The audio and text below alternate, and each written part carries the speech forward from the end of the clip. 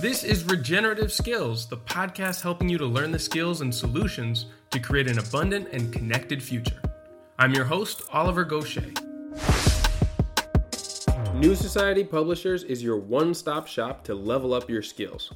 These episodes are a great way to get a preview of the fascinating subjects and knowledge from my guests, but if you want to build a deeper understanding and practical skills that will serve you on your regenerative journey, then you should check out their titles, like Coppice Agroforestry, The Book of Nature Connection, Practical No-Till Farming, Wild Plant Culture, and so many more. They've got audio, digital, and hard copy books so that you can choose your favorite format. Find it all now at newsociety.com. Hello and good morning, everybody. Welcome back. I am taking a moment to sneak away from the group here at the Climate Farmers Retreat just outside of Lisbon. We're having a wonderful time kind of gathering ideas, bringing people together. Since we all work remotely, it's great to get to see everyone together. At the moment, my colleague and roommate Jonas is in the shower, so you might hear some stuff in the background. But this was a little moment that I was able to take for myself and record this introduction. So anyway, I have got a real treat for you all today. After almost 3 years, I've got Shane Simonsen back on the show. And for those of you who are not familiar with Shane, I'll give you a quick intro and then point you to the links to the 2 previous shows that I recorded with him because they're super worthwhile.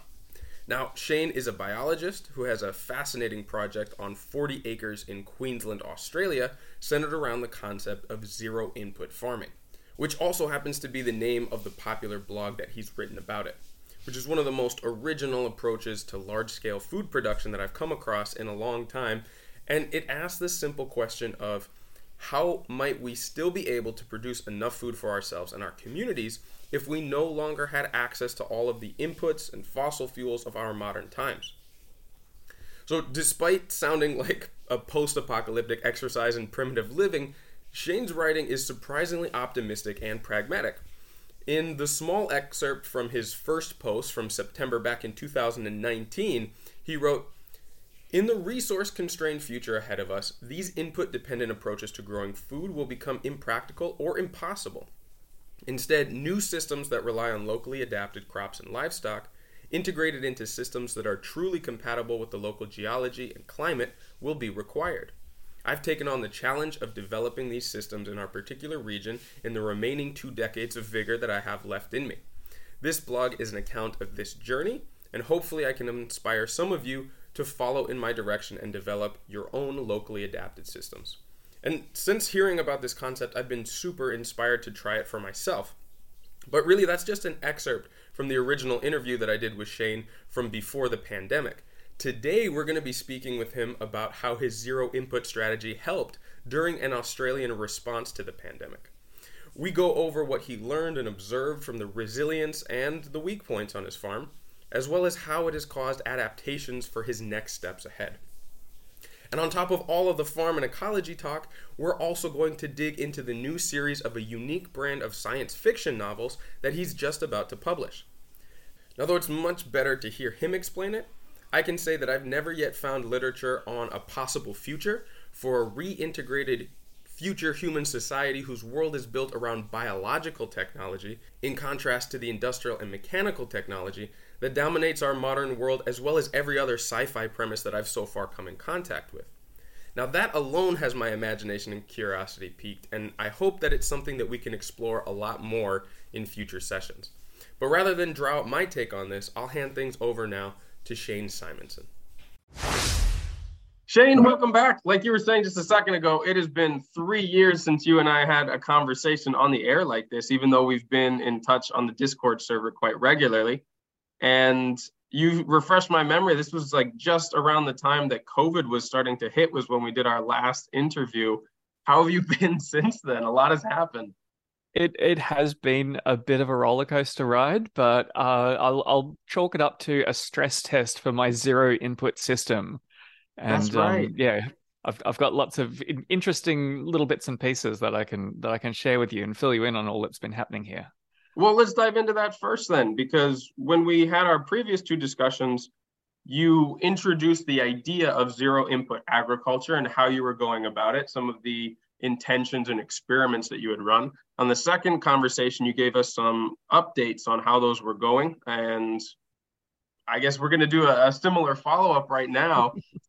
Tell me what has kind of transformed since that stress test. Okay, well, so around the time the pandemic and the response started building up steam in 2020, one of the first things that I did was we took a relatively, well, for us, a relatively large area, about a third of an acre, and I mass planted out my hybrid cannas away from the house on soil that had absolutely no amendments. It got mowed and it got planted, and then I walked away. And it was like the biggest like thrown to the wolves kind of test for that genetics, because I wanted to see what could actually fight its way through the competition and deal with the soil and the climate that we had. And I planted the original Queensland arrowroot clone in parallel, and it was night and day the performance. The hybrids grew to their usual like 2 meters tall without hesitating, while the original like weakened clone struggled to establish at all. So Wow. and I also got to observe different rates of pest pressure. So we've got a lot of rats in this area. At least I would presume it's rats that chew some of the tubers. Mm-hmm. So after leaving them to their own devices for a couple of years, I've gone out and I've picked out the specimens that have the best looking tubers and the least evidence of rat pressure. Because the last thing you'd want to do is to plant an acre of this and then have the whole thing disappear to rats. Okay, and so quickly refresh for those who haven't heard about the canna experiment Yes. in the past. I know these around here as mostly ornamental plants. They have a beautiful flower. And until I spoke with you, I didn't realize that the tuber was edible. And since then, Yes. I've collected seeds, but maybe give us a little more information on that. Yes, yeah. So the backstory of this project. So I'm particularly focused on finding reliable staple crops for my local conditions, and I've tried every grain under the sun, and the very few that I've managed to get past our local burst pressure, like a parrot-resistant strain of maize, they have the problem that you need to have reasonable moisture at the time of sowing, which is like a 1 to 2 month window. And then you need to have relatively dry weather during harvest. And because we're in a really variable climate here in Australia, we only get those conditions about 50% of the time. So that's too often to go to all of the effort of planting a crop only to have it fail. Either you have a drought when you go to plant it and they don't germinate, or you have more often you have pouring rain when the crop should be ripening, and it just ends up rotting on the plant, no matter what you do with your timing. So the canna is a starch producing tuber. Probably the closest functional equivalent would be cassava, but it doesn't grow particularly well here. The rat and bandicoot pressure on it just wipes it out most years. Whereas canna holds up to those pests, and it has the advantage that it's probably the best crop for extracting pure starch out of the tubers. It's not that great to eat as a whole tuber. The starch levels in it are fairly low, but the starch grains are really big, which makes them very easy to purify. And once you have that purified starch, it stores for basically forever if you can keep it dry, which I think makes it the perfect crop for supporting a society in a really variable climate, because we'll often have like 3 year droughts where the cannas, once they're established, will survive, but you won't necessarily get an optimum crop out of them. And at the other extremes, when you get the really wet years, the cannas can go underwater for like weeks, and they don't care. You can set them on fire. Yeah, you can set them on fire during the droughts, and the tubers are deep enough that they just bounce back. And you can set them underwater as well during the floods. They don't care, and that's why they're just such an amazing crop to work with. That's fantastic. I really look forward to getting those trialed around here. But you have, is it fairly clay heavy soils? Is that what you're working with? Yes, we have a really strange cracking clay that's Hmm. relatively low in calcium and high in magnesium. Okay. That So it has a tendency to compact, I would imagine. well, It's strange. So we have giant earthworms here that grow like 1.5 meters long. Wow. And I think the reason why we've got them is because this clay is stable enough in its structure that they can form their burrows without them collapsing every 5 minutes. Ah, interesting. So you never find them in a sandy soil. So when you dig up our soil during dry periods, it lifts up like blocks of concrete. Like you look how unworkable it is, and you like despair, like, oh my God, this is like such a horrible soil to work with. But then if you actually have a section that's had plants growing on it and you look really closely at it, it's riddled with all of these tiny little tunnels. So it's almost like it's like that aerated concrete. Yep. I don't know if you've ever seen that for building materials. Yeah. So, if you break your back trying to dig this soil, you destroy all of that structure and it collapses down, and then it really compacts. So I've learnt to do no dig techniques, and the can is really good because the tubers grow along the surface of the ground, so you don't even have to dig it to harvest. Okay. Well, it makes me think that I'll probably not have very similar results to yours in my extremely sandy soil. But you gave me some good recommendations back on the forums before about what to maybe Mm. try in these sandy conditions. Do you want to go over some of the recommendations that you had shot me before? Oh, yeah. So yeah, soil type and which crops do well in it, particularly for tuber crops, is really a big factor. Hmm. And yeah, for your conditions, I would definitely try chufa, the tiger nut, Yeah, and that has a history of use in Spain for making horchata, I that's think it right. is, the kind of milky drink.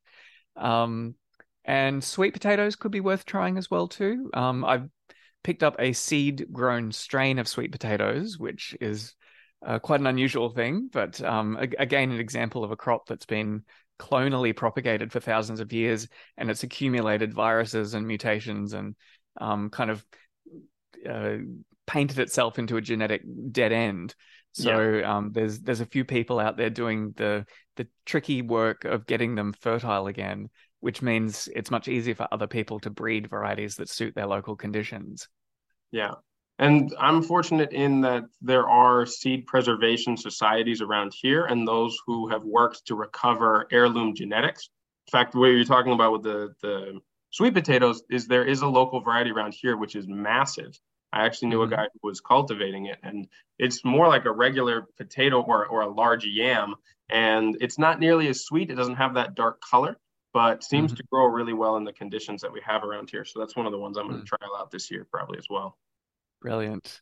Yeah, and I think I'm sure you've done the same, starting to make connections with people in your community who are similarly passionate about these types of efforts and swapping seeds and genetic material in between so that you can trial a lot more than you probably likely find in most of your garden stores or sources of seeds online or in catalogs, right?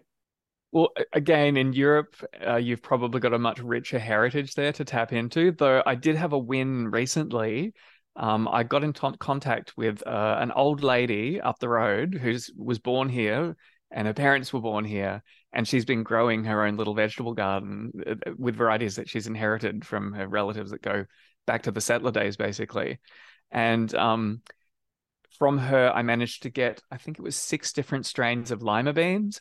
And we only really have two very closely related strains in common circulation here. So she managed to massively increase the diversity that I have of one of the few reliable staple legume crops for these conditions. And she's, I don't know, she'll probably surprise us given her indomitable spirit about how long she lasts, but it was a limited opportunity for her to pass those seeds onto someone else who could then pass them on to someone else. Like I've been sharing them far and wide. So yeah, it's just kind of scary to think that you could miss out by a few years and miss these opportunities. That is something interesting that's worth talking about. So when I started this project, I kind of looked at the state of the world and thought we're living through a kind of golden age in terms of ease of getting seeds from all over the world. So because of the internet, you can search and find people growing things in all sorts of strange places. Send them an email, transfer the money. The postal system worked like a dream. All of that is already starting to show cracks. Yeah. So during the pandemic, the postal system spluttered pretty heavily and the price has gone through the roof. But more interestingly, and this is a very recent development for me, in Australia, previously I could export seeds to other locations, and then they were subject to local rules and regulations. And often in Europe and North America, they're so connected to the rest of the world that they don't really care, compared to Australia, which is much more strict about things coming in, which is, fair enough. I can understand where they're coming from. But just very recently, the rules have changed with Australia, and I am no longer able to export seed overseas. Oh, wow. So yeah, I need to have phytosanitary certificates, which for small organizations, the costs and the overheads is manageable, but for amateur, single people, it's basically shut me down in that regard, which is kind of sad, but it was kind of, most of history, people haven't had that tool at their disposal. So yeah, it's just disappeared for me, which is sad because I loved sharing my material around the world. So I'll keep looking and see if I can find a way around, like to tick all the boxes. But yeah, it's just kind of thrown a wrench in the works. Yeah, and so many other things have changed since the pandemic, and it's caused a response, kind of as an adequate reply to what is no longer something that can be taken for granted. You mentioned the trade of seeds. Other people have mentioned, access to certain ingredients, and there have been some interesting responses. It's been really interesting to see on, let's say, social media, as everybody's been publishing their workarounds and their responses to new conditions. You mentioned having planted out that living larder of the cannas and seeing how those hybrids worked out for you. Luckily, you had success. I did something similar with squash back when I had access to a different garden back then. Planted them all way too close, and the most work that I ended up doing during that was just training the vines to not overgrow each other, but still got a massive harvest of squash out of that. That was really useful. And I think we've also seen a reappreciation for people who perhaps weren't even tapped into the regen ag or organic movements before, but when they realized that their local growers were the only people who had reliable sources of food, there was a huge boom in local consumption and interest once again in local food movements. Did you see the same thing in Australia?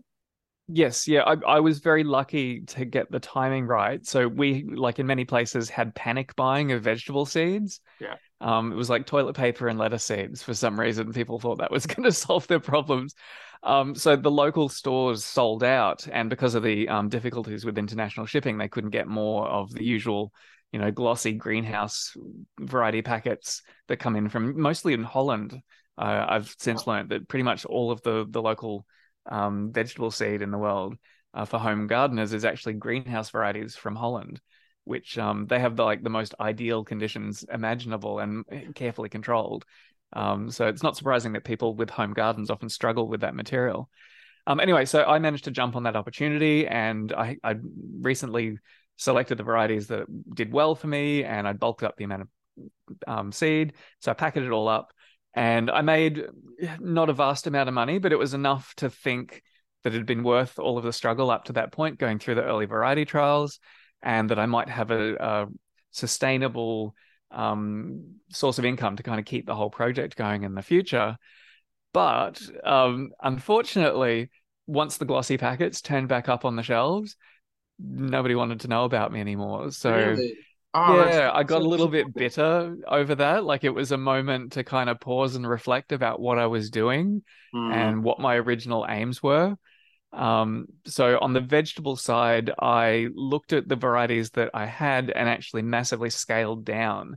So I only am intending to grow about a dozen varieties going forward, whereas I think I had like 30 or 40 before. It was just too much to constantly juggle it all for the return I was getting.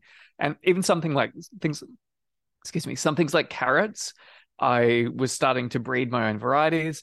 And like in the subtropics on an incredibly hard clay soil, it was amazing what I was getting out of them, but it still wasn't enough to justify the amount of effort that was involved compared to other crops that were just so much easier. Sure. But yeah, I made sure to spread the selected and mixed up varieties to other growers and breeders that I knew, so it wasn't a complete waste of time. Sure. And so what were some of the other things that you trialed around that time and started to find either success or got some really important learnings out of? Well, in terms of the vegetables, it was just scaling it back, Yeah. because they're very attention grabbing. Like canna is a very interesting crop, but when everything goes right, you get a pile of dry starch, which isn't very exciting compared to a Yeah. tomato. Yeah. So it's very easy to have all your attention and time get dragged into the vegetables. And I think vegetables are lovely, and I think they're important, but if things continue to get more difficult, they're not going to be enough to keep people going. The staple crops need urgent attention, Indeed. to be developed under local systems that can be reliable, that you could actually put the full weight of a local community on if it came to that. And I'm not expecting doom and gloom disaster tomorrow, but in a generation or three's time. Well, I mean, we've seen how much the world has changed just in 3 years. So in 3 generations, who knows where we're going to end up? And just having those genetic resources and the skills that accompany them waiting in the background for if and when they're needed, that's my priority. That's what I would like to be able to provide for my community when it's needed. Absolutely. Yeah. So yeah, particularly with the canner, that's been a major focus. I also um, took away energy that was going into other things that I realized were a waste of time. So I had greenhouses full of like rare cacti and succulents. I sold them all off. It's like I was losing interest in them anyway, and I've got 40 acres to play with. Like, why am I in a greenhouse, like fiddling with these things that want to die? And likewise, there were flower gardens all around the house that were beautiful, had all these rare perennials in them, but I was just spending so much time weeding it. Every time we got like a wet spell and things got out of control, so that all got flattened as well. And yeah, I reduced the vegetables right back. The vegetable garden actually got abandoned at one point. I'm just like, no, I just need a break from it. I'm like, I could tell I was on the edge of burnout after 5 years of nonstop, dedicated farming. I just needed a change in focus. And the funny thing is, again, a little indicator of how well zero input agriculture worked. I kept harvesting for like 9 months. I could go out and like fill a basket, and it steadily dwindled, but it was still nice having a flow of some fresh ingredients to add to meals. Yeah, And that's that was with impressive. absolutely no investment in the space. What were the things you Um, were mostly harvesting for those 9 months? What was continuing to uh, produce?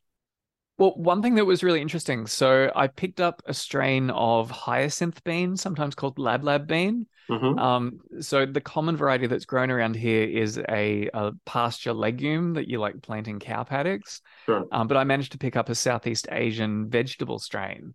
It was actually 6 different ones that I just mixed them all together because I couldn't be bothered labeling them. And I'd grown them and they'd fruited, and I'd read about how you could eat the young pods, and you could even eat the young leaves. And because I'd had so many other vegetables on the go that I was more familiar with, I never quite got around to putting it in dishes. Because Right. you know what it's like with some vegetables, like there's a trick to how you use it or an acquired taste, and when you're in the middle of cooking dinner, you're like, do I risk ruining dinner tonight and having everyone complain about it for the next week? And if you've got other things, you usually put it off. But finally, I gave those lab beans a go. They're amazing. And here's the thing, like you plant them in the spring, they grow crazy, like mad all through the summer. I'd actually planted them as a like just a green manure crop to like add to the weeds, but they just kept Mm. growing all over the top of everything. I started eating the leaves through the summer, and they taste like beans. They're lovely. And Nice. then in autumn, the young immature pods started forming, and they kept podding, like I think for about 3 or 4 months through the winter. And by contrast, previously I would grow snow peas because, like, everyone knows snow peas and they're easy and familiar. Snow peas are only a winter crop here, and you get maybe 2 or 3 weeks when the plants do a reasonable harvest, and then they kind of burn out and get covered in mildew. Mm. Saving seeds of them is a real pain because the parrots come in and eat them like every other thing that I try and grow. And for years I'd had these lab beans growing in parallel, and I just hadn't gotten over that cultural barrier of actually giving them a proper try in cooking. And they'd been the superior crop all along. And I don't grow snow peas anymore. When the parrots ate the last batch of seed that I was trying to save, I'm just like, okay, parrots, that's your final judgment. So I hope you enjoyed it. That's one of the things that I love about the experiments and the learnings that you publish about regularly is that you can have all kinds of scientific knowledge on farming and seed breeding and all of these other things, but so much of it is cultural perception and preconceived notions that many of us just haven't ever challenged or worked to look at other options for analyzing the things that grow around us. And you seem to regularly audit your own thought pattern to figure out, okay, what is my environment actually trying to tell me about what will grow well here, what will overcome the pest and disease pressures that we have and the unique weather patterns. It's not going to be those greenhouse grown Netherlands glossy seed packets. You have to look a little deeper and go into things that maybe there isn't any written literature on or nobody around you is growing. And that takes a lot of work. Many of us don't realize the mental barriers that we have against it until we actually bump up against, big failures or actively look for opportunities to expand beyond what we've learned so far. That's something you do really well. Or just plain desperation when like everything else runs out. That, you've got comes no in choice. too. Well, a related thing. I previously grew oregano, and in the humid subtropics, it does fine through the winter, but when you get a really wet summer, it usually like rots out, and you've got to start it again from little pieces you've rescued. So it's this constant like struggle to keep it going long term. And by contrast, there's a plant called Cuban oregano. It's a plectranthus. I don't know Is that the if you've really seen it. broad-leafed one? Yeah, it's a semi-succulent. Yeah. But it kind of grows along the surface. So even during the wet spells, it just sails along. And if it does, it's really beautiful. ever Doesn't rot, that the one have like purple parts of the plant as well? yeah. And Yeah. I've grown it for years, and it was another one of these things where I'm like, well, I've got the oregano that I know how it tastes. Right. And just in the last 6 months, I've started eating the Cuban oregano, and I've kicked myself for not trying it sooner. It isn't a universal truth, though. There's plenty of vegetables that I've grown, particularly like tropical leaf vegetables, where I just think they're vile. But again, like you look at all the diverse cuisines around the world, and there's plenty of cultures that you could drop yourself into and you would struggle to enjoy the food. But everyone who grew up with it, they think it's wonderful. Yeah, yeah. So part of it it. is just, yeah, it's how flexible your palate is, particularly as you age. I think we get a bit more set in our ways. Fair enough. Yeah, I think I was really lucky in that I traveled a lot as a kid, and then when I was in my early adult years, that I have a broad palate, and I've tried a lot of things. And in Guatemala, we actually grew that Cuban oregano, and that's when I started to get used to it, as well as a number of other things that were like considered medicinal, perhaps in Western culture, but are pretty common in the cuisine in other places. And yeah, I think part of it's cultural contagion. Like mm, if you have one person who has eaten an ingredient and kind of knows, how to if you just work gave with a it. potato to someone who'd never seen a potato before and sent them into the kitchen, the odds of them creating something nice from it first time Sure. Yeah. would be pretty low. But if No, someone they could got to work like with it. show them the finished dish that they'd practiced cooking for years and convince them that it was worth the effort of learning how to do it, True. Yeah. then it can actually transmit from person to person.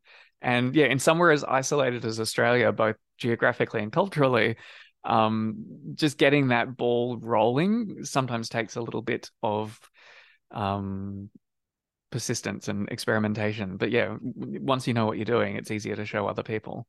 Yeah. But that said, the last big maize crop that I harvested a few years ago when the conditions all lined up, most of it is still sitting in buckets because I know how to nixtamalize it. Yeah. I've practiced that enough to I pretty much know what I'm doing.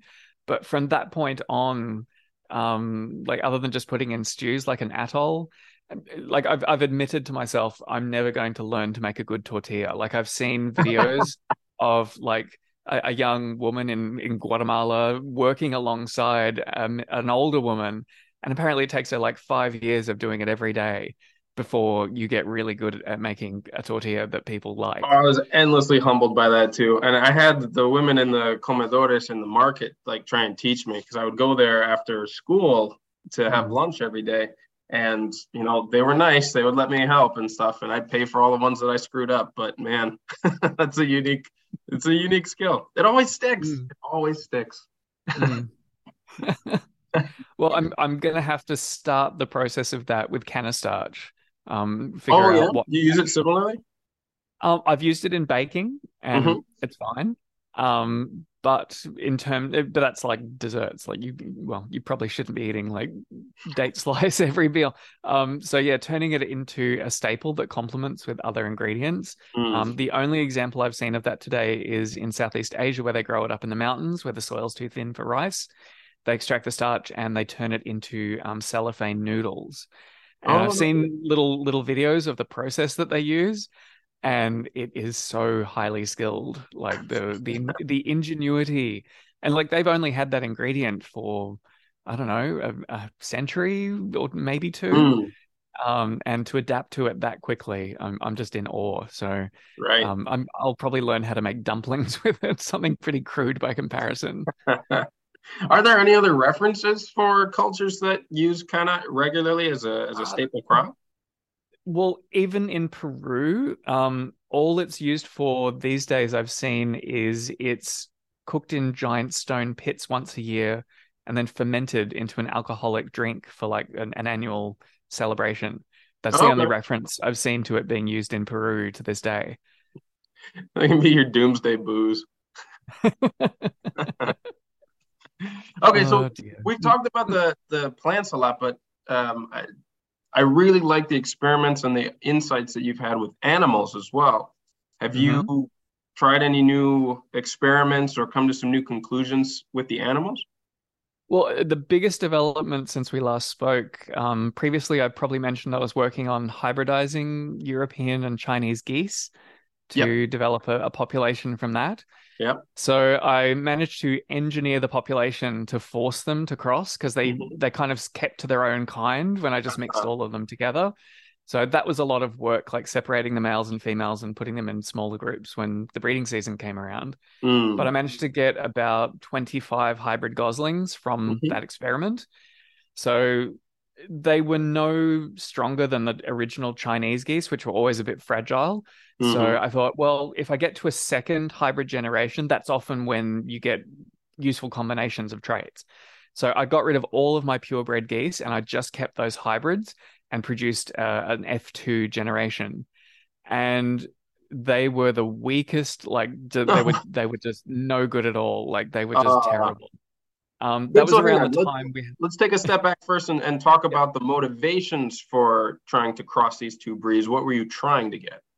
So the general principle is if you want to generate a hyper-variable population to do selection from, crossing distantly related parent populations is usually the best first step. But it doesn't always work. Like it's not a guarantee. Sure. And this is a pattern that's all the way through the history of agriculture, and it seems to be like fundamental to biology. Usually, a speciation event happens because of hybridization. So, like chickens, for example, are originally a hybrid of three different species of jungle fowl, and from that original like mixed up population of hybrids, people managed to select out the first chickens that were useful for humans. There was some hybridization in cows I've been reading about recently too. Humans, we hybridized with Neanderthals and other things that we ran into when we first burst out of Africa onto the world. So yeah, I was trying to reproduce that. And geese were actually domesticated twice from separate wild species, once in Europe and once in Asia.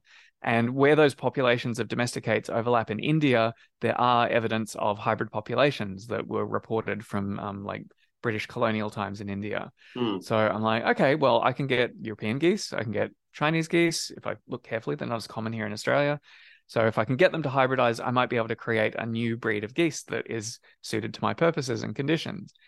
And yeah, when I got to that second generation and they just fell behind and just it's tricky because you have to give them a chance to perform to see what they can actually do. But yeah, it got to the point where I could see I didn't have a viable population left at that stage, so I sold them off to other people and had a break from geese. That was around the same time where I had to step back and Sort of avoid burnout. yeah, I could see that there was a risk of burnout, and it was an opportunity to step back and just take a break and focus on the goats, because starting them again from scratch would be way more difficult. But yeah, the goats have been doing really well. I've got a new buck from a different population, and he's lovely. Getting them through the floods was probably the biggest challenge. So I don't know if I told you about this when was it? No, but for quick context, so you're talking about the floods from when was it again that you had record rainfall? So in 2021, that's when I abandoned the vegetable garden, and it Yeah. started raining that winter, and it didn't let up for nearly a year. Yeah. And it was just mud everywhere. That clay that turns to concrete when it's dry, it just turns to sloppy, slippery mud when it's wet. Yeah. And goats don't particularly like wet weather. It's a little bit challenging them having them on the coast where it gets wet sometime. Do they So get yeah, just respiratory problems? Is that they can get hoof problems if they're standing they go in fried, damp ground for too long. So yeah, I was having all sorts of fun and games keeping them dry when they were resting. To give you an example about how extreme it got, during the summer of 2022, we got a meter of rain in 3 days. Oof, Yeah, it was just that's intense. absolutely astonishing. And yeah, I was basically just sitting inside most of the day working on my fiction, trying not to think about it, and just Yeah. dashing out a couple of times a day to make sure the goats are okay. Yeah. So yeah, that was a bit of a challenge, but we got through it. But for people who don't understand what Australia is like, we go through about cycles of about 10 years from extreme wet to extreme dry.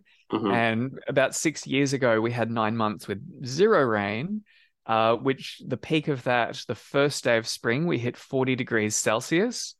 All of the geese eggs cooked in the nests. We had ash raining from the sky from all of the fires in the district. And there was a plague of paralysis ticks crawling all over the earth. Like I was losing geese regularly to the ticks as well. So yeah, that's a pretty it's a bit more extreme than normal at the moment, but it's regular to go from a few years of drought to a few years of floods every decade or so. Yeah. And it's probably one of the reasons why traditional grain-based agriculture didn't evolve in Australia. Because it's just too unreliable to plant a grain crop. Half the time you'll get nothing, and that's too it's too high a risk basically to invest all of that time in. Yeah. And have your tree crops been surviving these extreme conditions? They have done absolutely fine, and this is one of the advantages of the zero input system. Like, I only mass planted trees that already had shown that they can handle our conditions. Right. So the bunyas are all out there steadily getting bigger. Some of them are sticking their heads up above the weeds and starting to take off. I'm just about gearing up for another mass planting. They take about 15 years to get to 5 meters tall, which is when they start fruiting. Got it. So they're not extremely slow, but they're kind of in between. There are no eucalypts. Thank goodness. So yeah, they're doing okay. I'm with all of the extra vegetation that's sprung up from that wet period. I'm going to start taking the goats further around the property. So they had that's another interesting thing with the animals. So previously, I had done regular managed intensive rotational grazing when I had cows years ago, and I saw the benefits from it. But it's a lot of work and running electric tape all over the place. And when we transitioned to goats, I'm like, they're much more selective grazers. They're not hitting the land as hard.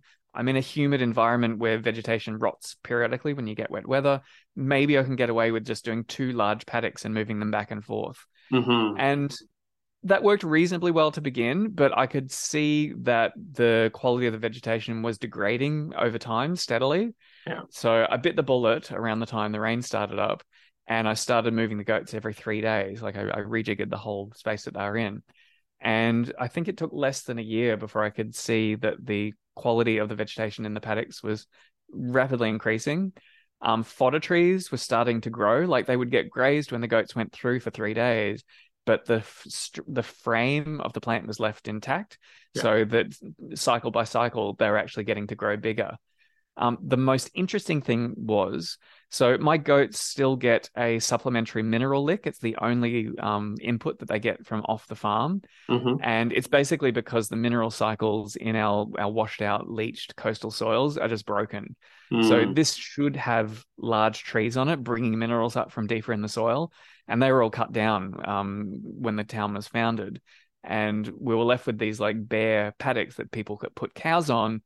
And because the mineral cycles are so broken, the cows actually can't survive without mineral licks to supplement.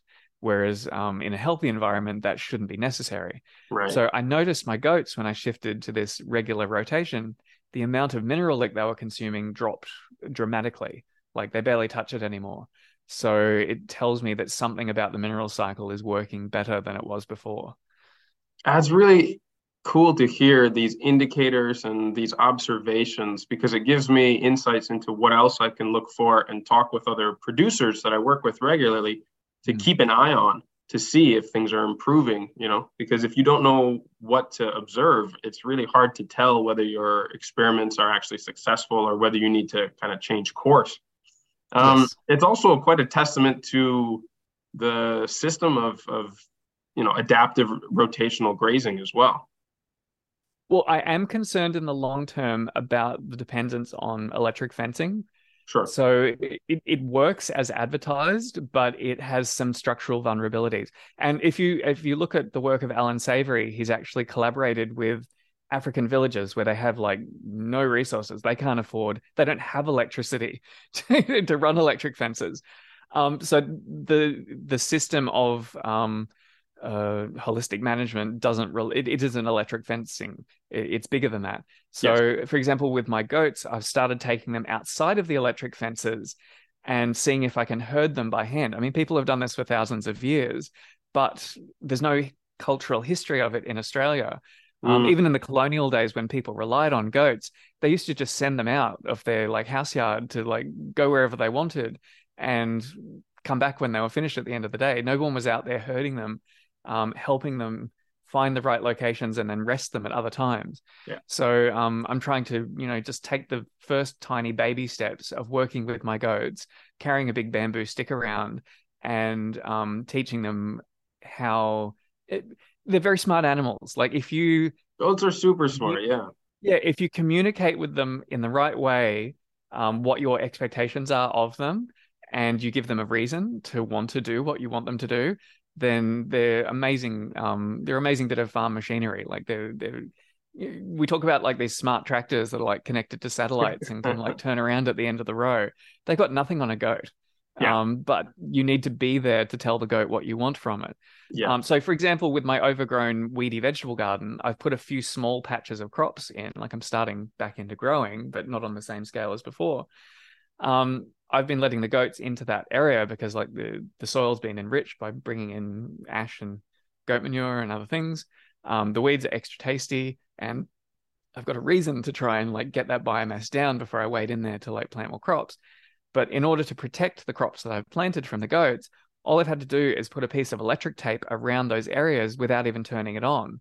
So they know that white line means, I probably don't need to go near that. If there's plenty of food over here, why would I bother taking the risk?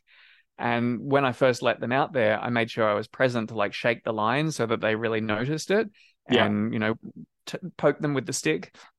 So they got a sense that, there's something going on there if I go close to it. And after doing that for a few days, I can actually let them out in that area and come back inside to work on other things. And so far, they've been good. There's a possibility that eventually one of them will get in and take a few bites out of the vegetables. When that happens, they'll all figure it out. Well, when that happens, it's a sign that it's time to move them somewhere else. Sure. So I've got my orchards where I'm going to start moving them through there as well, but I'll need to be there in case they start to lay into a tree that I'd rather they left alone. The distant hill that's covered in bunyias, I've demonstrated through the rotations that they're not that interested in bunya nuts and macadamias. They're not the most palatable species. If you leave them in a paddock for long enough, will eventually damage them. But it's the dose is the poison. Like that's the idea. And if you get a sense of what the animals want and what their behavior is, you can make that decision to move them on. Like, it's all about sensing what's happening in your environment, having a relationship with all of the parts, and being able to respond once you get a sign that it's time to make a change. Yeah, that's very well said. And it seems to be in line with the philosophy of a number of, I guess, pedagogies or ways of teaching to interact with agricultural systems that are essentially zero input, but it's not zero work, certainly, as you know. Yes. Yeah. Like, for example, syntropic agriculture is one that I kind of draw parallels to, where it's very heavy on observation, presence, management, and an understanding of the stage of development, growth, transformation that each plant is in, knowing when to intervene, when to prune, when to give the signals to others to start to grow. And it seems like that's, you've both basically come to the exact same conclusions through your trials. I've even been thinking about this, like in the ancient, like the first agricultural societies often had a religion or a priest class that would tell people, like, now's the time to plant and now's the time to do this. And I wonder if that was like such a specialized skill set in the early days of agriculture that it required, a person who spent nothing, they did nothing with their life other than thinking about observing everything that was happening in the world around them to make those critical decisions and guide everyone else in like increasing the chance of having a successful harvest. Yeah. When your entire population depends on that, it's worth having specialized people who really, really understand the context that you're working in. I wonder if that'll be something that starts to come back. You get, one or two, or, maybe not a priest class, but a specialist class within villages or within regions that can give that kind of insight. Well, see, this is the thing. I've been studying a bit more about how these pre-industrial agricultural societies worked.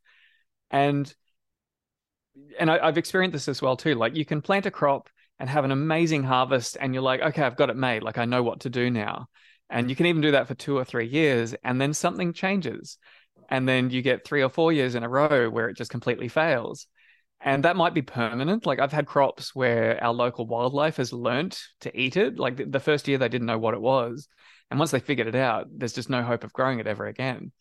But in these systems, the older people would have been alive long enough that they would have seen a really bad frost or a really bad flood or a plague of grasshoppers come through, and they'd have some idea about how the proper way to respond to it because they've lived through it before. And it's one of the reasons why I think these kind of projects are going to have to be multi-generational. Yeah.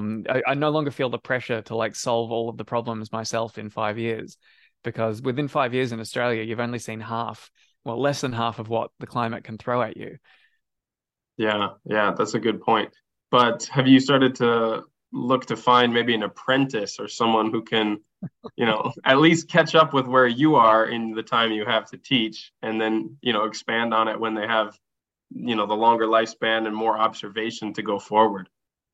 I've made as many local contacts as I can, and there are people who are very interested in what's happening around here, but I'm in a really privileged position. So I managed to retire very early full time to this project in my mid-40s, which is like over the hill if you're a peasant. But so that's given me the time to devote to all of this. And, I don't have particularly expensive tastes, and I've got a partner who's very supportive to keep the bills paid. And I've got all of this space, like this vast amount of space to play with. Like, who else would have the opportunity to plant, hundreds of bunya nuts? Just wait to see what happens. Yeah. Well, typically they would be like baby boomers. They'd be in their 60s to have the wealth and the time to be able to do that, to like buy all of that land and just experiment with it. But then they'd have no lifetime left to see the project through. They'd probably like get 5 or 10 years along. They get too old to manage it, and they'd either die or have to like go to a nursing home. And then whoever buys the property would probably just get slashes in and go over the top of all of the half-grown trees. Or when the trees did mature, they'd have no idea about the importance of the genetics. So I'm in a really weird position, and most other people that I know are either younger people who are working and they've got families, and they can do a little bit of gardening, but nowhere, they can't devote the amount of time that I do to it. Or they're very old and they don't have the physical strength to do much gardening. Sure. So So you're a bit of a makes me unicorn. I'm a bit of a unicorn, and it makes me really conscious of how important it is to keep going. Yeah. And that's one of the things that made me really pull back when I felt that burnout coming. Because like if I injure myself severely, like if I ruin a hand or a foot and I can't get around the farm and do basic work anymore, Yeah. it's basically game over for this whole game. Yeah. And likewise, if I burn out my motivation, which I think is more likely than a serious injury, if I'm not careful about my psychology around the project, then that's the same issue. And likewise with my partner, like if I completely ignore and alienate them and the relationship blows up, that's also game over. So if I want to get to 70 years old with mature bunyas mixed in with piranha pines, creating all of these, crazy hybrids, if I want to go through 20 generations of breeding cannas as a staple crop for the area and have them ready for when, to pass on to people or to provide for people when they actually need them for food, I need to play a long game here. And I have to be, sensitive to my own limitations. So for example, I had this, amazing project in mind. It's like, okay, I'm going to spend a year only eating stuff that comes from my property and like grow all of my calories. And I realized I could probably do it. Like I'm probably still fit enough to do it. But at the end of it, the cartilage in my back, the discs in my back would be worn down. My knees would be a bit closer to like giving out on me. And the return of being like able to tick that box and say, yes, I did it, isn't worth the cost in the long run. So instead, my goal is if I grow cannas and spend like a week of labor growing it, can I produce a month's worth of calories? That's the metric rather than, devoting my entire year to just growing calories. That makes sense. And I really like these observations. I'm going through a similar kind of fork in the road in my life right now, something that I'm creating some content about, what part of my career do I choose to pursue? I have all these opportunities that maybe a couple of years ago are exactly where I wanted to be, right? But I also have other opportunities and circumstances to take into account that would be a matter of, you can't do both of them at the same time. And what are these larger goals? What are you really trying to accomplish with your time? And also the people who depend on you, I'm not making all these decisions by myself anymore. And it's important to have a perspective about, how your relationships are going to come out of all these trials and experimentations that you're trying. It doesn't just affect you. I think it's really important to keep in mind, and it's essential to reaching at least a personal version of success when all of this is done. But now, okay, so let's dig into one of the ways that you helped yourself get through this potential burnout, because you picked up a really cool project. And this is kind of one of the main things I was hoping to discuss with you today. You started to write science fiction. And for those of the people who are listening, they're like, well, this is way like, this is not what we're talking about. Explain to me the project, because it's a really unique twist on science fiction. Yes, so this is particularly relevant for the audience of these kind of shows that are interested in where society is going, how we're responding to the challenges that are ahead of us. So, like a lot of people, I grew up being interested in science and that overflowing into being interested in science fiction. But as I became more aware of the challenges facing industrial society, the idea that we'd all be zooming around in like Star Trek futures with like, matter synthesizers and faster than light drives and as many planets as we want to colonize. It's like, I don't think that's going to happen anymore. So I kind of stopped consuming that kind of science fiction vision of the future, because it just seemed either silly or depressing, depending on how you look at it. Sure. And often when people develop that worldview, the next thing they look at is apocalyptic fiction, like Mad Max, where they never seem to run out of petrol for like driving their giant cars around the wasteland. So also silly in its own way. Like apocalypses do happen, but they're usually over like before people realize what's happening. So very dramatic and very flashy for like disaster movies. But again, like these days, you can just turn on the news if you want that kind of content. So it got me thinking, it's like, what kind of future could be out there for humanity if all of this industrialization went away? And it made me realize that the only resource that we have that's truly renewable is biology. Yeah. So I've imagined a distant future where a new civilization is emerging that's built on pure biotechnology. So I was inspired by the beginnings of agriculture, which all of those grand civilizations, like the Egyptians and the Babylonians and all these like amazing changes that happened to humanity, they were built on biotechnology. Like some illiterate peasant farmers, probably women, brought together two or three different species of wild grains that hybridized, and then they developed them into wheat. And that's the foundation that you need to allow like, giant monuments to be built and writing and metalworking and all these like transformations just waiting to happen in humanity came from that one chance event from people who didn't know about cells or genes. Yeah. But they still It's funny managed how to create something new we and give useful. credit to kings and pharaohs for doing that. It actually comes down to the people who hybridized the plants that made those population booms possible. Absolutely. So yeah, I've tried to gather together all of the little hints from modern research into biology about what could be possible to build a entirely new civilization 30,000 years in the future. So it's distant future Earth, but it's hard science fiction. There's a little bit of like more fun things in there, but yeah, it's all pretty grounded in things that are quite plausible. So in some ways, it reads a bit like a fantasy. Like there's no robots, there's no rocket ships, there's no AI.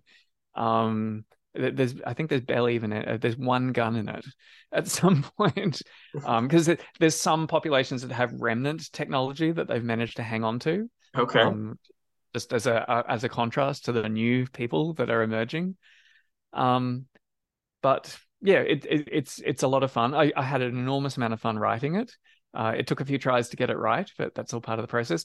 And it's a bit unusual in its structure. It's a series of 4 novellas. So each installment is from a different point of view, but there's a single character that kind of weaves their way through all of those installments, and you get to see their entire life through the eyes of other people. And each one is about 2 hours reading time. I like reading novels, but I think they're too long generally. Like the time commitment to say I'm going to read a novel, like it's like 5 to 10 hours of sitting down and reading. And particularly for science fiction, if it's focused on ideas, like if you haven't got the idea across in 2 hours of reading, then you're probably just playing with the reader's emotions beyond that point. All right, so give me a setting here. Okay. So Tell me about the story the is story predominantly premise. yeah, it's predominantly set in Australia and New Zealand amongst the people who are the biotechnological civilization that's emerging. And so people might be allergic to the idea of eugenics based on, recent history of how those ideas were applied. Based on the history of eugenics, yes. Yes, yeah. It's a difficult. See, often we're really limited by words. Like eugenics is the closest term we have to the idea, but it has accumulated, associated meanings based, depending Sure, on because recent of the history. racism and classism that was embedded in the execution. Exactly. Yeah. Yes. Yeah. And it's funny. The flaw that I saw in that version of historic eugenics was centralization. So decisions were made in a centralized way that were then enforced on populations involuntarily. And that's where the evil, that's the core of the evil, Sure. both because of the involuntary nature of it, but also because those decisions that were being made were based on incomplete knowledge. Yeah. And my basic idea is that biology is irreducibly complex, and we can study genomes on supercomputers as much as we like. We're never going to get to the point where we say this gene is good and we must put it everywhere because Right. it's not that simple. Yeah. And it's really funny. If the Nazis had actually implemented their ill-conceived human improvement projects in the long term, they would have ended up creating genetic problems down the road. Yeah. Well, much like you were talking about with these over hybridized sweet potatoes, right? Where you just kind Yeah. of clone and narrow the gene pool to a point where it hits a dead end and cannot sustain Yes, itself. a similar thing is happening in livestock breeding these days. So there's a small number of like elite bulls and stallions that, because we now have AI, that one animal can produce, thousands of different offspring. um, we're ending up with these inbreeding problems where these perfect animals had flaws hidden inside them that only when they fold back on themselves genetically that you end up with problems emerging that you didn't realize were there. Mm-hmm.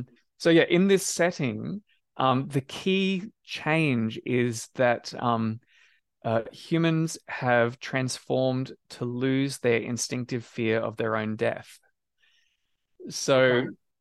now, this was inspired by the emergence of modern humans. So, about 80,000 years ago, something happened to a group of humans that seems to have lowered their reactive aggression. So, normally, like Neanderthals lived in relatively small bands. And the theory is that when they encountered other bands of Neanderthals, they usually acted aggressively towards each other. So, that kept them relatively isolated from each other and limited their ability to cooperate. Modern humans seem to have broken through that reflex, which allowed neighboring tribes to regularly interact with each other in productive ways, to cooperate, which allowed them to exchange information and culture, to swap mates, which kept them genetically mixing up more. And they also exchange materials. So, like obsidian would be mined in one location, and then it would turn up thousands of kilometers away, handed from tribe to tribe to tribe, interacting with each other and cooperating. So that created something like a superorganism of modern humans that rapidly colonized the entire surface of the planet. So my idea in this hypothetical future is that a new kind of humans emerge that take it to the next step. So the population is divided into these small, relatively closely related familial groups that I call cells that do relatively little material trade with their neighbors, but they do an intensive amount of cultural trade. They have a physical. Remember the old two cans on a string Yeah. telephone that kids would play with? So they've got a perfected version of that that allows these cells to talk to each other regularly and exchange information and maintain culturally cohesive. So just like a superorganism, the cells within this society regularly cycle. So they are an empty space is founded by new individuals coming in that are selected by their neighbors based on their history of those individuals and their how well their specializations fit into the local environment. And then after a certain number of generations, that cell reaches the end of its life, and they all have a voluntary euthanasia, like an apoptosis on a small scale cultural level. So to us, The that job sounds here is done. instinctively horrifying. Yeah, Yeah. to us that sounds instinctively horrifying because we're like, oh my God, like you never want to die. Death is the thing that you avoid at all costs. Sure. But that's an Well, the old pandemic survival does. instinct. Yeah, that's an old survival instinct in humanity, which it's often very useful. If you're living out in like a hunter-gatherer lifestyle, wanting to die is probably not a great thing for the survival of your tribe. Mm-hmm. Though it's funny, if you look back in pre-industrial human cultures, the attitude to death is actually really, really different. So in peasant societies, infanticide is extremely common. When a baby comes along and you're in the middle of a famine and you have to decide whether your older children or your baby eats, it's a common thing in cultures to have systems for making those decisions. Yeah. And likewise, the elders during famines would often refuse to eat so that the younger people could eat, and Mm-hmm. that would hasten their own demise. Right. It only seems to be an industrial civilization that we have this culture of being terrified of death because it's hidden from us. And preservation of the length of life at all costs, even At all that of costs, yeah. quality of life. Yeah. Yes. So I've played around with all of these ideas in the fictional world to try and create something that's more like an integrated human superorganism. And those decisions happen on a a local basis. So there is no central authority ordering people to live or die. The decisions happen on a scale where people are reacting to real demands around them rather than some abstract ideology or policy that's imposed from above. So yeah, it's a utopia, but at a price. And it's meant to, I love setting up gray, morally gray situations where, you're playing around with possibilities there. Yeah. So yeah, I'm not advocating and saying everyone should go out and, start living this way. I don't think we're capable of. I think we need to undergo a transformation, much as modern humans did, that force them to develop ways of cooperating, which I think are partly cultural, but also partly biological. Well, so this is not only a really cool concept, and I agree, like playing with these moral ambiguities and asking these difficult questions, even if you don't have an answer for it, just to consider these is fascinating. But I'm also curious as to how you foresee a human race and a culture like this interacting with the landscape that it occupies. Well, like I said, part of the issue is controlling disease. Sure. So humans, for example, are really fixated on like the terror of war. But if you look at the actual body count and like what actually shapes populations, disease is like orders of magnitude greater. A really good example is during World War One, like the worst war that we'd ever seen in history, like just absolute disaster. More people died in the year after World War One ended of Spanish flu than all of the casualties during the 4 years of conflict.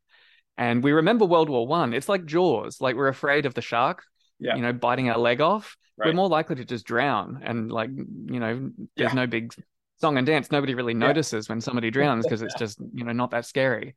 So yeah, in this society, people are divided into these small groups, partly for the reason of preventing epidemic disease from spreading, because they live at relatively dense human populations. And when you throw a whole lot of people together in a big pile, it's just inevitable that some disease is going to rip through. So yeah, they've got this kind of paranoid segregation into these little isolated family units. Well, they're a bit bigger than families. They're kind of like small tribes. Gotcha. So that's one interesting thing that they use to lay out the landscape. To facilitate that, the landscape is reshaped so that there's no surface water running across it. Yeah, you mentioned this in the group. I really want to dig into this because it's so interesting. As you know, I do a lot of work now with water. This concept of not allowing any water to run off of a surface. All of it gets collected before it gets into rivers and streams. Yeah, let's dig into this. So yeah, they have underground caverns that specialized groups of people move through different areas and dig underground into the bedrock as a way of storing water in an accessible form. And when you get rain events and those start getting in danger of overflowing, they have specialized plants that have extremely high rates of transpiration. So there's no trees in this landscape, but there are plants that grow to about human height that have roots that are trained down into those reservoirs. So when you need to empty the reservoir to stop it overflowing, you bring out the plant species that are especially good at transpiration to evaporate it away before it runs across the surface. Yeah. Wow. What a cool concept. And then this is what I was thinking, like, it's the microbes, the fungal spores, and sometimes ice and salt crystals that condense atmospheric rain in the upper layers and cause it to come down. So without trees, are you still envisioning, these types of hydrological There's still vegetation cycles everywhere. I don't think it needs to be tree height for that effect to work. The way I look at it, when the higher canopy. The way I look at it, when you've got a region that's wet enough to support trees, what's actually going on is an arms race between all of the plants. So they're trying to like grow taller than each other to muscle each other out of the way. Get access to sunlight. Yeah, but it's not even quite that. The taller plants are using light as a weapon to disadvantage the understory. And usually in those environments, they're actually fighting over access to minerals. So by retarding the growth rate of the understory, the trees are kind of monopolizing access to what's rate limiting. It's usually nitrogen or phosphorus, or if you're on some weird soil, it's some trace element that's lacking. Hmm. So the humans have basically waded into that fight between the plants and said, "You're all wasting all of this energy growing as tall as possible. Let's just all calm down and get along. I'll act as umpire so that we can all just kind of coexist, and you can calm down and stop growing so tall." Oh, that's funny. That's super funny. Okay, so and what sort of narrative thread weaves this concept of a different world and different culture together? Is there a hero's journey that brings you along? Kind of. And I don't want to give too much away, but there are still small colonies of remnant Homo sapiens living among these people. Mm-hmm. And the story follows one of them through their journey as they move out into the wider world and start to understand the reality of their society. Because humans as we are today aren't designed to live in these little tiny insulated social bubbles. So they have a lot of mechanisms to help them deal with those psychological stresses, kind of like putting a tiger in a small cage and it not being psychologically compatible with those conditions. So those modern humans have a particular worldview that isn't quite true. So yeah, this character gradually comes to learn that there's these other kind of people that are actually in charge of their world. And beyond Australia and New Zealand, the rest of the world has very different societies that are still existing. But yeah, I might leave that for the book. But yeah, basically this human superorganism that's on Australia and New Zealand is preparing to spread out over the entire planet and to come into conflict with those other societies that are living in the Americas and Eurasia. So that's kind of the broader thrust of the series, building up for that conflict. Man, so cool. And so I've been reading some other works that push for the exploration of different future narratives that break the mold of this kind of dystopic, we're all headed for doom and gloom future, which, like you said, the news will already spell that out for you. So you don't necessarily... Or Star Trek, which is suburbia in space. Yeah, exactly. With a couple of conflicts with different life forms, which, echoes of so many colonial narratives from the past already. But rather to envision something that is not only not uncomplicatedly positive, right? Because there's not a future scenario in which everything is utopic and everything just goes around fine, because there's no like past reference to that either. And in fact, maybe that's not even something that we should aspire to, right? It doesn't promote evolution and growth when there's no challenge. But absolutely, yeah. A different idea of a post, let's say, combustion reliant engine for economic and stabilization of health, to one that is based on a deeper understanding of biology and a co-collaborative process with organisms beyond ourselves, with less of a single species selfish outcome focus, right? And maybe that's a weird way of putting it. I'm sure you'd describe it a little differently, but there are so few of those narratives at the moment. And I am constantly looking for inspiration for what something like that could look like, even from, a creative and a fiction point of view. And I'm so glad that you've kind of taken up the gauntlet to envision something like this. And I can't wait to start to read these books when they come out. Well, that's ultimately what inspired me to write this, because the idea had been rattling around in my head for years of like, what would a purely biological sci-fi future look like? And I searched everywhere and I thought someone must have done this. And maybe there is like a story back in like the 1950s golden age of sci-fi that, there'd be some nerd out there who could point me towards. But the closest I got was Margaret Atwood's Oryx and Crake, which is kind of like the middle of the apocalypse of the end of industrialization, which, it's a bit more accessible for people. I think it's easier to imagine that, just a few decades in the future. Whereas this is like, well, what would happen tens of thousands of years after that? What are the consequences of industrialization falling apart? Such a cool concept. And so when are these going to start to come out? Are they all going to be released at once, or is it going to go in stages? Yeah, they start coming out the 1st of April, so April Fool's Day. It's not a joke. And they'll be 2 weeks apart, which I think should be a good balance that people have time to like get through one installment and then move on to the next. Because yeah, each one is from a distinct point of view. So you learn something more about how the world is put together. Very cool. And what's the title of the first one? So the whole series is called Our Vitreous Womb. Mm-hmm. And the first book is Her Unbound Hallex. Okay. Wait, hang on. Before we wrap that up, you got to tell me what's behind these titles, because I'll give it away. So Our Vitreous Womb is a reference to the heart of Australia. So with a warmer climate and sea level rise, we'll actually end up with an inland sea in the middle of Australia.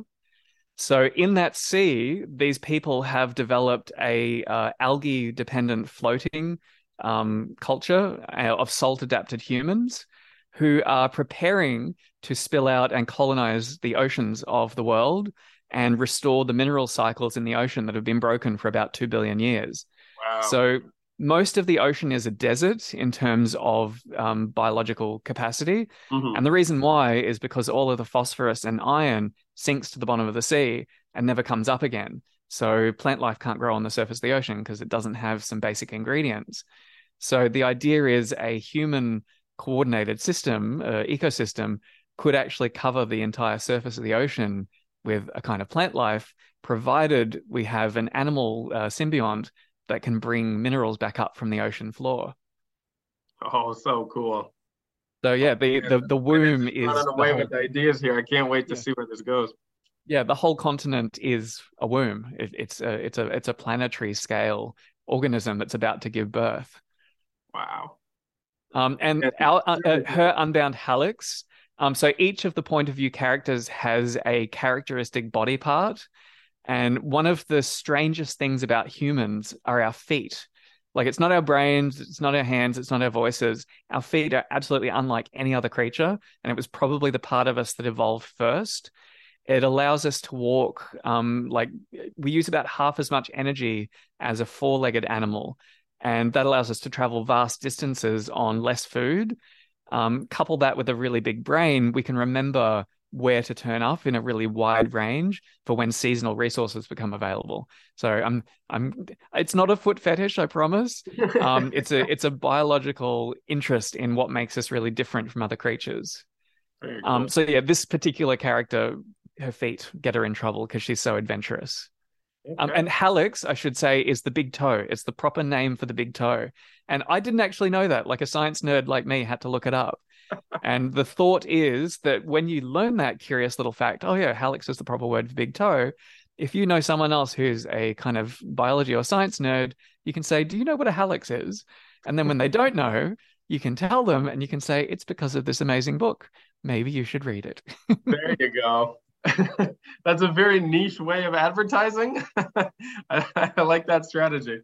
Well, I'm aiming at biology nerds. Yeah. You got to know your audience. Perfect. Well, I hope they get a chance to listen to this and to read your book as soon as it comes out. And if people are interested in the first book, they can go to my author website, www.haldanebdoyle.com. If you sign up to my email list, you can get a free review copy of my first novella. So you can see if you like it without having to buy. Nice. And if you've got more questions or want to discuss the stories with him too, you're pretty active on the Discord group. I've really loved having discussions there and seeing the advice and the comments that come out from other people sharing their stories and the projects that they're working on. You've done a lot to contribute there as well. Discord's amazing. It's so great you set it up. All right, well, let's leave it there. And I'm sure we'll do some follow-ups too, especially as I get a chance to read these volumes as they come out. But yeah, thanks so much for taking on the responsibility of exploring a different narrative for a human future. And I'll look forward to catching up again soon. Brilliant. Thank you. Thanks once again to Shane. I've included all of the links that we mentioned in the show notes for this episode so you can check out the book yourself. Now, Shane is also quite active on our Discord server, so I would invite you to join there if you have questions and ideas that you'd like to explore with him. Now, before we wrap this up, just remember that these episodes are only the beginning of the learning resources, design and coaching services, in-person courses, and interactive community that are available through Regenerative Skills. The Discord server is our free community where you can connect with other like-minded listeners, exchange ideas, stories, tips, and resources, as well as interact with me directly and quite a few former guests from this show. Our Instagram account @regen_skills is the best place to see the projects that me and the team are working on, both for clients and collaborators, as well as on our own properties. I'll also be announcing the certification courses, workshops, and gatherings that we've got coming up later this year. If you're interested in getting dedicated support for your own project, you can now schedule a free planning session with one of our team members through the request form on our website.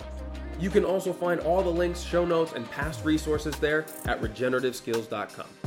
We truly believe that no matter your experience, your knowledge, abilities, resources, or background, you can be a powerful force for regeneration on this planet, and we're here to help you find your path. So as always, remember to keep taking those little steps every day towards a regenerative future, and I'll be right by your side along the way.